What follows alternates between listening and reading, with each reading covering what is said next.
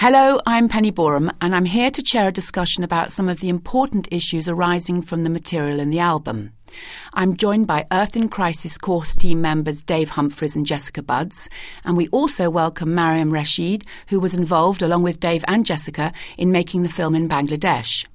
She is herself from Bangladesh and is presently researching how communities there are adapting to the effects of climate change in their lives. Hello to you all. Hello. Hello. Dave, the film made in Bangladesh reveals two frighteningly polarised and extreme situations in the country. One is drought, more in the north, and the other in the south is increasing storms, wind and rain, which are leading to, amongst other things, increased salt in the water. And the film reveals that both situations have become so extreme because of climate change, is that right? And both are devastatingly threatening food security. There's increasing evidence that climate change is leading to a range of environmental effects around the world, and these play out in different ways in different parts of the world. Now, in Bangladesh, the north of the country is becoming increasingly prone to drought and shortage of clean drinking water. The south of the country is afflicted in a very different way. It's very low-lying and adjacent to the coast, and it's prone to flooding. It's always been prone to flooding. But what climate change scientists are now finding is that the country is increasingly prone to extreme weather events, such as storms and cyclones. Now, part of the problem is that over the long term, throughout this century, there will be increased sea level rises in the south of Bangladesh, as indeed there will be in most coastal regions around the world. That's not the problem at the moment. The main problem at the moment is that this increased stormy weather and cyclones is leading the saline frontier, the salty water from the sea, in other words, to encroach inland, up rivers. Now, what we found when we visited Bangladesh to make this film is that in Khulna district, following a storm in 1998, the salty water was pushed in from the sea, and when the floodwater subsided, the composition of the rivers had changed from freshwater to saline. Now, that's posed a massive threat to the people of this district. They've had to adjust to this change in their environment. Their land has become increasingly saline. They can't grow the crops they used to grow, and their water has become more salty, and it's not suitable for fresh drinking water. People are now having to walk further to get fresh drinking water, and they cannot grow crops such as rice in the fields that they used to be able to. They've had to change their farming practices. We hear and we see terrible images of people having to adapt and change and telling their stories. And Mariam, for the purpose of this film, one of your roles was to use your experience to identify individuals who could share how climate change had affected their lives at a local level. How hard was this, or would you say that absolutely everybody in those areas in the south that Dave was just talking about are affected? That was very easy to find, actually. And it was easy to find people whose lives have been affected. It was easy to find, community-based organizations who've actually worked with these people on a day-to-day basis in trying to improve their lives and find alternate livelihood methods for them. So we see people even in 2001 and 2000 have been affected by climate change. They probably can't tell you the exact science about it. If you ask them, what is climate change? They won't be able to tell you. But if you ask them, what are the changes that you are facing? What are the situations that you have gone through? What do you face now that you didn't face 10 years ago? And they will tell you straight away. They'll tell you, their crop production hasn't been good due to saline water. The water in their wells are getting more saline as days go by.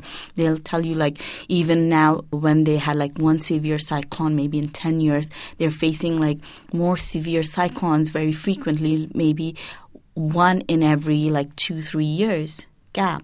People say there were 3 cropping cycles in a year. Now that has shifted, and they've actually had to change crops to adapt.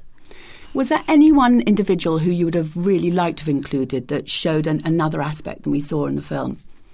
There are some people who actually have bought up land inland, a bit away from the coast that wasn't salinized before, and they've started shrimp cultivation because that is very profitable, and they've actually dug channels to bring in more saline water and flood those fields with saline waters. So the people who actually want to grow rice on their little patches of land have no other choice but to convert to shrimp cultivation because the other surrounding areas have flooded their land with water. The shrimp production was going on in the coast in an intensive way, and then some influential people thought they'd make more money out of it by flooding already good farmland that wasn't saline before. But now that has become an increased problem because now they're seeing like salinity has intruded even further, and they are actually losing production because it's becoming more and more saline with each increasing storm surge. So the social effects, the knock-on social effects are enormous. The fact that now, because of people moving and trying to sort of in a way cash in on the shrimp production, then it's affecting other people. Is this something that is true, Jessica, generally, of the sort of knock-on social effects of this whole situation? I think what we can say is that the poorer people whose livelihoods are already vulnerable will become more affected by climate change. For example, people who rely on small farming to bring in money for their families, people who rely on water from small wells rather than household supply. As those sources become fewer and further between, and as they become saline, people have to walk further to obtain water. And this, of course, affects predominantly women who are largely responsible in Bangladesh for collecting drinking water. And it's difficult to transport large quantities of water over a large distance. So it's not just the fact that Bibi Jan had to walk 3 hours to collect water, but the fact that when she got there, the amount of water that she could carry was actually quite small and probably not sufficient for her family's entire needs. In terms of adaptation, Miriam, and dealing with this salinisation, what do people living in this situation believe the priority is? They do want the government to do something to help them, but at the same time, they're not just stuck in the situation. They are doing whatever they can to help themselves. And basically, the Union Parishad chairman, which is like actually the lower level of government, they are actually taking an active role in trying to find out adaptation methods. And though the people are waiting for something concrete, as in like adaptation policy that is going to help them better their lives, but they are doing what little they can to adapt because in the end you have to survive. Are there other situations where they've managed to work the situation already without government help? Yes, they have actually. And like in the absolute southern part of the country, since it's a tidal floodplain, it floods. And the people in that area for years and years, they've actually had floating gardens where they grew their vegetables. So if the water rises, the garden rises with them. So they have their vegetables, they have rice, they have turmeric and cucumber and all sorts of things planted in this area. So like some non-governmental organizations and community-based organizations have seen it, and they've taken this technology further inland where they are facing more flooding and waterlogging now. So people inland are doing that when the floods come in. So they have a source of food, they have a livelihood when they can't farm on their land. But I suppose in terms of drinking water, that's still, that's still an a overriding necessity, problem. Yeah. Because like the wells are getting more saline, and also in the southern coast of Bangladesh we have a problem of arsenic in the water, in the well water. So basically right now water resources are in a very bad state in that area.